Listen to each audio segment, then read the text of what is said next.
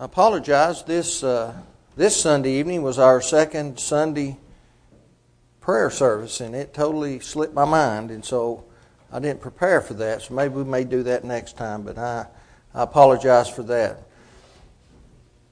If you would open your Bibles to John 13. John 13. Chapter 13 records for us the institution of the Lord's Supper, the observance of the Passover that Christ had with His apostles, and it gives the example of, or the account of Christ giving the sop to Judas and pointing out who would betray Him. Judas left, and after he left, Christ began to take that moment for a teaching moment and began to instruct His disciples. When we get down to verse 34 of chapter 13, He makes the statement, "A new commandment I give unto you, that ye love one another, as I have loved you, that ye also love one another. By this shall all men know that ye are my disciples, if ye have love one to another." Love is a very complicated thing. In this world and in our culture especially, I guess the world over, we love everything. We love cars, we love animals, we love our favorite restaurants and foods, and we love certain types of clothing, and we love our families, our husbands, our wives, our children, our parents. We just love everything. Love is a very generic term in our culture, isn't it? But it was somewhat of a generic term during the time of Jesus. But they had different words that we translate love. And when we look at Christ's statement, love one another, we have to understand what that means. We are to love one another. He said this is a commandment. He called it a new commandment. Now, a commandment is a prescribed rule in accordance with which a thing is done. And so He said, I'm going to give you a new commandment, a new prescribed rule. But really we want to ask the question tonight, and this is what I've entitled the sermon, was it really new? Was the commandment really new? Well, it was new in that the love that He enjoined to them was different from what had previously been commanded for the people. The law of Moses contained an edict to love, Leviticus 19:18, but that was discharged through a very narrow set of limits. You were to love your neighbor. In the commandment Jesus discharged, it was new regarding its breadth. It was new regarding its width and its scope. So it was a new commandment in that sense. That was not new as not having ever been heard before. Christ had commanded to love one another. But He made the statement, love one another as I have loved you. That was the new part, wasn't it? That was the part where the scope of it had been enlarged. Jesus commanded that we love as He loved. Now that's quite a statement, isn't it? That's quite a commandment. That's quite a responsibility to place upon disciples. And that means that we are to love others because He loved us. And as much as it is possible, we are to match His love for others just as He loved us. The motivation behind the love, I think, is another aspect of it being new. What's the motivation behind it? Well, because Christ first loved us. We are therefore to love. And we're to do it with immeasurable and limitless love, because that's what He gave to us. We can't measure His love. We do not understand the limits to His love. We can't even understand really His love for us. Why would He love such a hateful people who sought and was successful in murdering Him? But we have to come to some kind of an understanding regarding His great love for us. I think what He is saying to His disciples is, you who are my disciples, love each other. I think He's saying, you who believe in me, love one another. You who are my followers, love each other. you who are members of my church, love one another. And when you do this, then the world will know that you are mine. In one aspect, it's a difficult task, but in another, it's not so difficult. The command to love one another is new because of the kind of love that it is. It's a limitless love. It's an immeasurable love. It's a love that goes on and on and on. It is not a selfish love that says, give me what I want if you love me. There's that kind of love in the world, isn't there? But this isn't what he's talking about. I want us to notice tonight as we begin to understand exactly this new commandment and what it entails, the scope of it. We're going to notice first, this is our first point, this kind of love that Christ was commanding is a sacrificing love. It's a sacrificing love. Where does this kind of sacrificing love have its roots? Where is it first learned? Well, it's learned in the family. It's learned in the family. That is the first place that any person ever is introduced or experiences a sacrificing love. If one does not have the kind of love that he or she ought to have for family, how can we demonstrate the love that we ought to have for our Father in heaven? How can we demonstrate a love for someone who hates us if we cannot even demonstrate the proper love toward those who do love us, or those who should love us? In his Roman letter, Paul pointed out a laundry list, so to speak, of terrible sins that was to be avoided. Sins that the Gentiles had engaged in, and he condemned those. He says, Romans 1:31, without understanding. He names covenant breakers, without natural affection, implacable and unmerciful. Without natural affection includes that family type love that we ought to have, that ought to be naturally there. A mother has a child. She has a bond with that child that should never be able to be broken. Is it broken from time to time? Absolutely. A child should have an affection toward his or her parents that should never be broken. It ought to just naturally be there. That's the way God has designed us. I want us to notice what Paul commanded, Ephesians 5:25. He said, husbands, love your wives, even as Christ also loved the church and gave himself for it. What kind of love is that? That's a natural affection love that ought to exist within the family unit. I don't know very many parents who would not willingly give their lives for their children. I don't know if I know any set of parents that would not give their lives for their children. And the Master sees that same potential in each of us. Christians are the embodiment of the mind of Jesus. Notice what Paul told the Corinthians, 1 Corinthians 2, verse 16. He says, for who hath known the mind of the Lord, that he may instruct him? But we have the mind of Christ. We can understand exactly what Christ wants for us. We are to have the mind of Christ.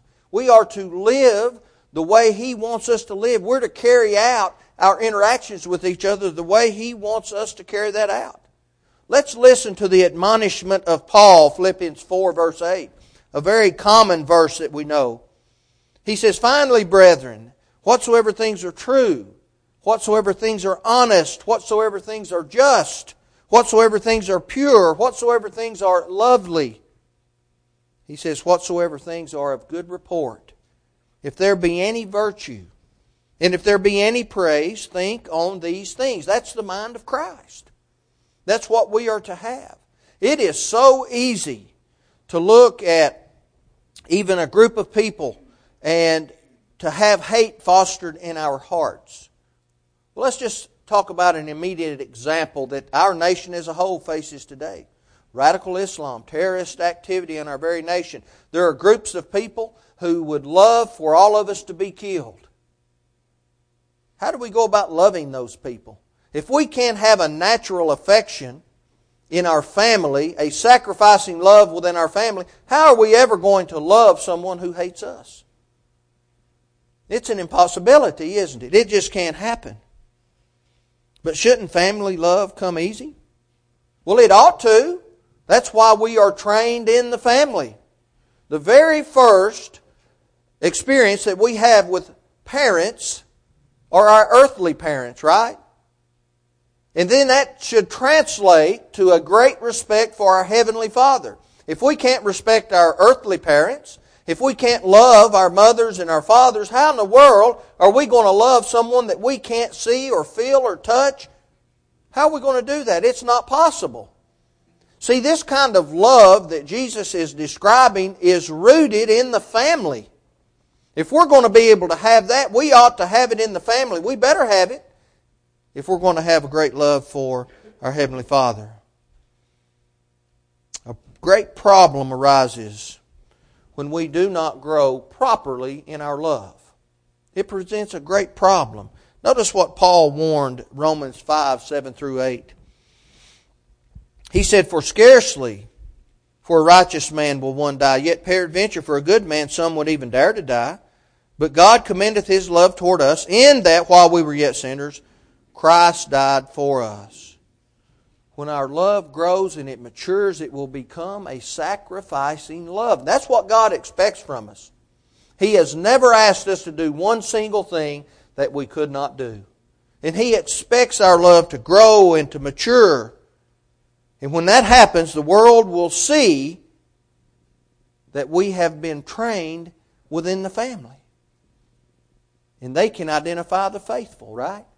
That's what Jesus said. If you love each other the way I have loved you, the world will know that you are mine. And the world will see that in the faithful. Isn't it a common occurrence to see a Christian put others before themselves?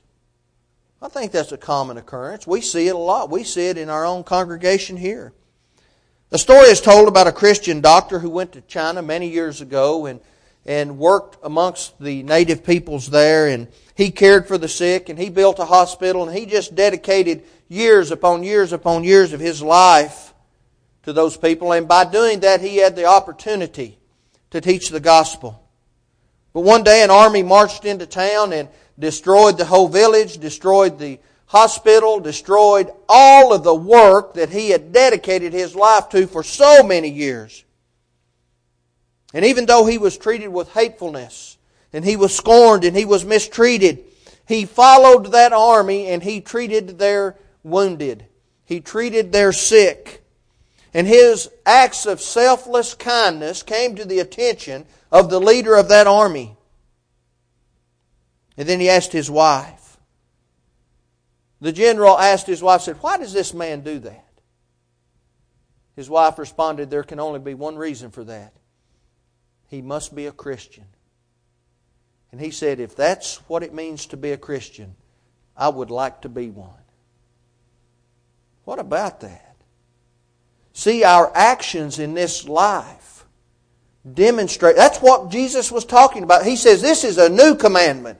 You love each other like I loved you. And we see that in this example. See, the old example was love your neighbor, give them so many opportunities to come and apologize for something that they've done to you, but then after that, you're finished with them. See, this is a new commandment. Not that we're not to love each other. We've always been commanded to do that, but it's the scope of the love. It's to love like Christ loved us. By this shall all men know that you are my disciples, if you love one another. Christ's commandment was a new commandment because it was a sacrificing commandment. But it was a new commandment also because it is a purifying commandment. That's our second point. It purifies because it is cleansing. His love has cleansed us, right? Let's return to Paul as he explained why husbands are to love their wives like Christ loved the church. Notice Ephesians 5, 26 through 27. He said that he might sanctify and cleanse it with the washing of water by the word, that he might present it to himself a glorious church, not having spot or wrinkle or any such thing, but that it should be holy and without blemish. His great love is the source of our cleansing, right? if without that great love, remember, love each other like I have loved you. Without that great love, there would have been no sacrifice. There would have been no abiding among people in the form of a man, being a man, living as a man. The Christian has had his or her sins cleansed because of Christ's love for us. Now, He explained to His disciples just exactly how that translated into cleansing. When He instituted the Lord's Supper, Matthew 26, 27 through 28, He took the cup and He gave thanks and He gave it to them, saying this, "Drink ye all of it, for this is my blood of the New Testament, which is shed for many for the remission of sins." How did Christ love us? He gave Himself. He died for us each individually. And how are we to love? The way that He loves us. That's the way a husband is to love his wife, right?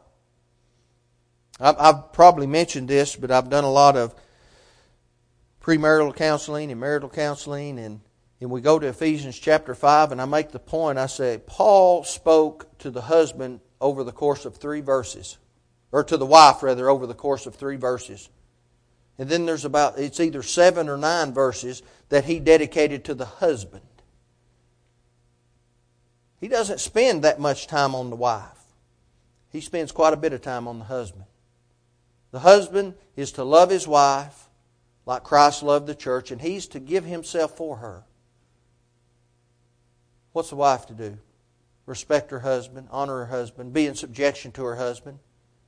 Tell me the wife in the world that would not do all that she could to be in subjection to her husband if he loved her like Christ loved the church. And if she is in subjection to him, then he'll want to love her like Christ loved the church. And she'll want to be in subjection. And he'll want to love her. And she'll want to be in subjection. And he'll want to love her. It's a never-ending circle, isn't it? See, I read those first 3 verses and the husband is, boy, he's really excited. He's really excited, in agreement with that. And then I say, hold on. Don't be too excited. Let's move on to what your responsibility is. His blood is the cleansing agent that removes sin from our lives, but it would not have been here had Christ not loved us in the way in which He did. To be cleansed, we have to come into contact with that blood. That's just an absolute necessity. Paul told us how to do that. Romans 6, 3 and 4. We're baptized into His blood. We're baptized into His death. We come up out of that water. We're walking in a new life. Before we do that, we must have a working faith, right? We have to have an obedient faith. It's not enough just to understand that Christ is who He said He was. We talked about that this morning in our sermon. The devils believe and tremble. We have to have a working faith. Notice what the writer of Hebrews said. Hebrews 11 verse 6. But without faith it is impossible to please Him. Now normally I stopped there. But see, there's another part to that verse. For he that cometh to God must believe that He is, and that He is a rewarder of them that diligently seek Him. That's an obedient faith. That's a working faith. We have to reject worldliness through repentance, Acts 17 verse 30. We have to turn our back on the world and turn ourselves toward God. The good confession is made in the presence of others, demonstrating our faith in God and letting others know where we stand in accordance with God, Romans 10 verse 10. But see, that doesn't save us. It is our confession unto salvation. There's another step involved. We're immersed in water. That's where we meet Christ's blood. That's where we gain the victory. And then we come up walking in a new life. We have a cleared conscience.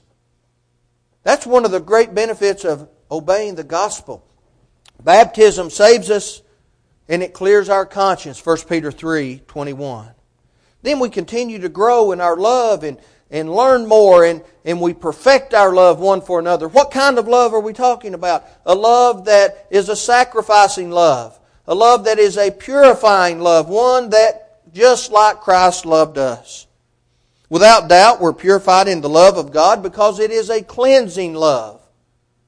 But it is also a caring love. We care for one another. Paul charged the husband to love and to cherish his wife. Why? He says, for no man ever yet hated his own flesh, but nourisheth and cherisheth it, even as the Lord, the church. Ephesians 5:29. Well, what's he talking about? What does he mean no one ever hated their own flesh? What's that have to do with another person? What does that have to do with our wives? Because we are one flesh. We go back to Genesis chapter 2. Adam said, she's bone of my bones, flesh of my flesh. He says, they're to leave father and mother, they're to cleave together, the two become one. One how? They don't morph into one body, they become one in purpose. They become one in belief, they become one in execution of life. They become one, inseparable. That word, joined together, has the indication of glued, hard, and fast. One of the greatest things in my mind that has ever been invented is liquid nails. Well, I love that stuff. It can fix and repair anything. You know what? When you put some liquid nails in between two pieces of wood, it's there. It's not going anywhere. You just about have to break the wood apart to get it apart. That's the idea of becoming one. This joined together, locked together, glued hard and fast. Paul commanded that. And God has seen our needs in this life. And the Christian is to follow that example because of His great love for us. He has seen to our needs. James said this, James 2:14 through 18. It just makes sense when we read what James says. He asks, what does it profit, my brethren, though a man say he hath faith and have not works? Can faith save him? Now, to finish that thought, can faith alone save him? That's what James is talking about. If a brother or sister be naked and destitute of daily food, and one of you say unto them, depart in peace, be ye warmed and filled, notwithstanding ye give them not those things which are needful to the body, what does it profit? Even so faith, if it hath not works, is dead, being alone. Yea, a man may say, thou hast faith, and I have works. He said, show me thy faith without thy works. He said, I'll show you my faith with my works. Now, what's he talking about? We have to have action. That's an obedient action, isn't it? We're to help those around us. We're to provide for those in need. Now, we have to be careful. Does that mean that everyone that comes along and they say they're down on their luck and we just go ahead and provide for them food and lodging and things? No, not unless they're helping themselves. We don't waste the Lord's money. If a person will not help himself, then we're not to help them. Notice what Paul commanded. This wasn't just a good idea. 2 Thessalonians 3 verse 10, he said that if any would not work, neither should he eat. If you won't work, if you don't want to provide for yourself, you're going to be hungry, right? He also said this, 1 Timothy 5:8. But if any provide not for his own, and especially for those of his own house, he hath denied the faith, and is worse than an infidel. We have to work. We have to provide for ourselves. But the idea is we help those who are in need. Those who are not able to provide for themselves, or perhaps that they're trying and they're just simply having a difficult time in this life. Are we to help them? Especially Christians, we are. Especially those of the household of faith, we're to help them. We can help all men. Galatians chapter 6, they don't have to be Christians. But we are to especially help the faithful. But they have to be helping themselves. As I looked at this and I was trying to understand this idea of caring and how God has provided for us, and that's our example, I was relieved to come to the understanding that we are to provide for our families, but that doesn't mean we're required to provide an unlimited amount of finances for our families, right? Most of us are not able to do that, or at least not in a position to do it very well, especially when we began our families, right? But that means we're to strive and we're to work hard and we're to provide what we need to provide. I can remember when Nicole and I first started out, we didn't have very much of an entertainment budget. So our entertainment was we would sit up at night, pretty late sometimes, and play cards. I taught her how to play rummy. I had to quit playing with her after she began to cheat me so badly. You know, No one on the third hand becomes an expert at rummy. But that's what we did. It's okay not to have a lot of money, but it's not okay to not provide for our family. See, we learned that from God. We learned it from His love. He has provided for us everything that we need, and it was like that from the very beginning. Notice what Adam had in this world. He had a beautiful place to live. He had all the necessary food that he needed to eat. He had a wife and he had work. He had work. He was to dress and keep the garden. He wasn't just put in a place of paradise and then just, hey, enjoy it. There had to be work that needed to be accomplished. The love Jesus spoke about is a caring love that puts others before self. It bothers me. I see families, and I have some people in my family that aren't very caring toward members of their immediate family. And they like to be first. They like to be prominent within the family. They like everyone caring for them, catering for them. They want to go through the food line. I don't know how most people, how everybody does it at home, but we usually leave our food on the stove. And we'll just get a plate of it and then we'll go sit down. And I'm not saying this to pat myself on the back, but I go last at my house. I don't do that because we have a shortage of food. We're not. God has blessed us. We don't have a shortage of food. And I'm not saying that you have to go last at home. But I just do that because I think I'm trying to demonstrate toward my family in just that one way that I love them. The new love, the new commandment was new because of it being a sacrificing love. It was a purifying love. And I want us to notice our final point tonight. This commandment was new because this love was a unifying love. It was a unifying love. If we embrace His love, we can all become members of His one body, the church that He established. Let's go back to Ephesus again and listen to Paul continue his sermon. Ephesians 5:30 through 32. For we are members of His body, of His flesh, and of His bones. For this cause shall a man leave his father and mother, and shall be joined unto his wife, and they two shall be one flesh. This is a great mystery, but I speak concerning Christ and the church. Again, Paul goes back to this very special relationship between husband and wife.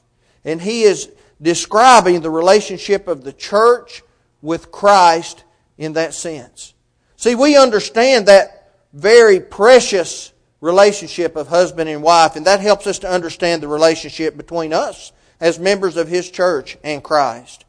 No longer would followers of God be separated by nationality, by tribe, or by anything else. See, it wasn't the kind of love that unified the world at that time. Now, hey, were people responsible to follow after what God said? Absolutely. Were they responsible to seek out God's commandments and do what He asked? Absolutely. It didn't matter if you were a Jew or Gentile or whatever you were. But this love is so much greater in scope. It tore down the wall of partition. It got rid of the difference between the Jew and the Gentile. Isaiah prophesied that would happen. Notice Isaiah 2, verses 2 through 3. The great prophet said, And it shall come to pass in the last days that the mountain of the Lord's house shall be established in the top of the mountains, and shall be exalted above the hills, and all nations shall flow unto it. He's talking about the church that was established by Christ. That's the Lord's house. Do you remember when Paul told Timothy he ought to know how to behave himself in the Lord's house within the church? The prophet continues, And many people shall go and say, Come ye, and let us go up to the mountain of the Lord, to the house of the God of Jacob, and He will teach us of His ways, and we will walk in His paths. For out of Zion shall go forth the law and the word of the Lord from Jerusalem. See, that is an all-encompassing love. That love is extended to every single person that lives. And we're to imitate that love. On the day of Pentecost, when we read that great sermon that Peter preached, and we noticed that statement that we're so familiar with, Acts 2:38 and 39, and Peter explains, he answers their question, what shall we do? He says, repent, be baptized. He explained that it was for the remission of sins, and if you do that, you'll receive the gift of the Holy Ghost. He said, but this promise isn't just to you. He said it is to those who are far off also. Who's that? The Gentiles. That goes right along with what Isaiah said. And thankfully for us, because that's what we are, Gentiles, we have that love extended to us. It's a unifying love. It doesn't matter what nationality, what race, what ethnicity we are. And about 3,000 that day formed the very first Church of Christ, Acts 2, verse 47. Later, Paul would emphasize Christ's statement, upon this rock I will build my church, found in Matthew 16:18, when he said this, found in Ephesians 4 through 6. He said, there is one body. One body. Well, what's the body? Well, according to Paul in Colossians 1:18, the body and the church are the same.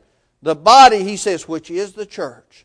There's only one church because there's only one body. There's one Spirit, even as you are called in one hope of your calling. We only have one hope. There's only one calling. He said there's one Lord, there's one faith, there's one baptism. He says one God and Father of all, who is above all and through all. He says, and in you all. The Father is in us. Christ is in us. The Holy Spirit is in us. And His love is a unifying love. And that's exactly what Jesus prayed for when He spoke to the Father, John 17:21. When we become a part of the one body, we have a responsibility to build up that one body. We have to do that. We have to get busy, right? Have you ever noticed that Christianity is not a spectator sport? Have you ever noticed that worship is not a spectator activity?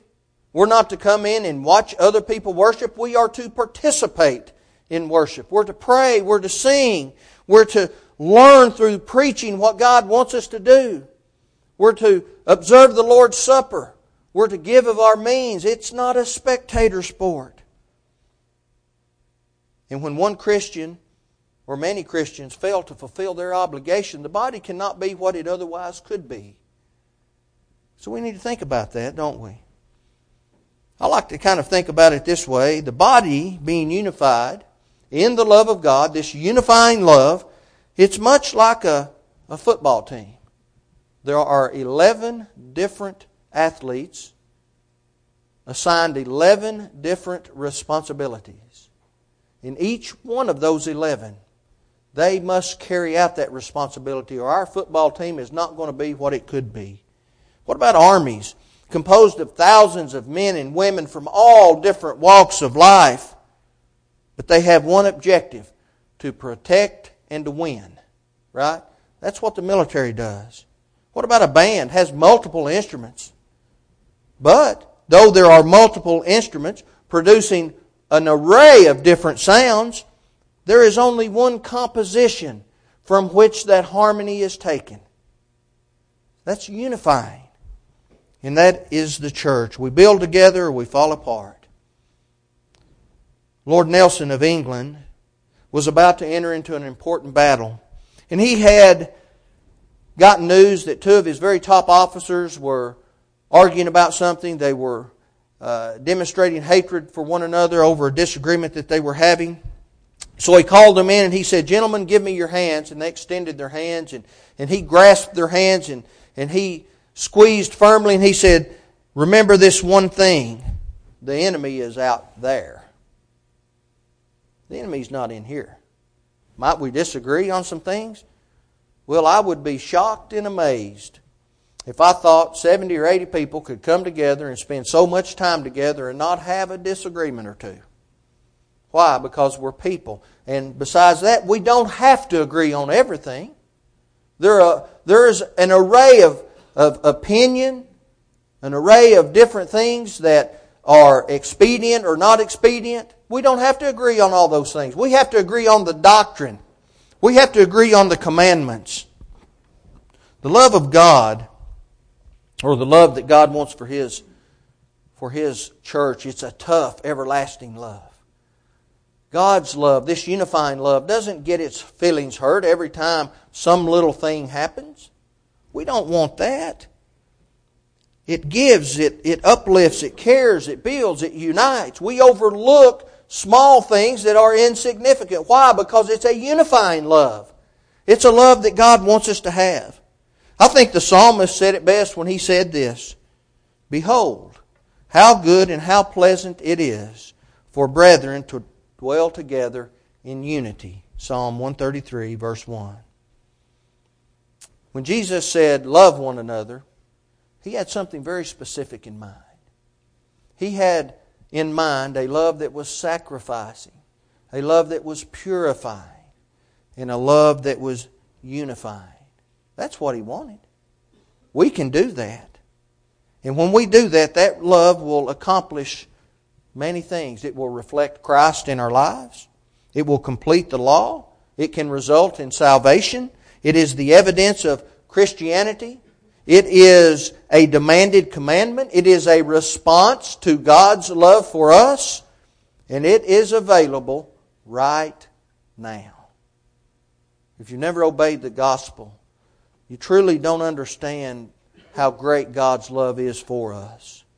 It's a love that demonstrates His own Son being given in sacrifice for each of us, dying, willingly giving Himself to a hateful crowd, letting them murder Him upon the cross. He could have come down from the cross. He brought a man out of the grave that had been in there for 4 days. Don't think that He could not come down off of a cross made from the things He created. The nails didn't keep Him there. His great love kept Him there. And we are to mimic that love. Love each other as I have loved you. We talked about how you do that. Faith, repentance, confession, immersion in water, faithful living. That's what gets us to heaven. And all along the way, we're learning how to grow in our love and knowledge of what God wants us to do. If you've left God, you've fallen away. And that happens in this life. We become a little distracted at times. That doesn't mean that we're terrible people. That simply means that we're lost. That we need to be saved. We need to come back. Doesn't mean we're immoral in any way. It means we've taken our eyes off of the target, off of the goal. If you find yourself in that situation, repent of the things in your life. Come back.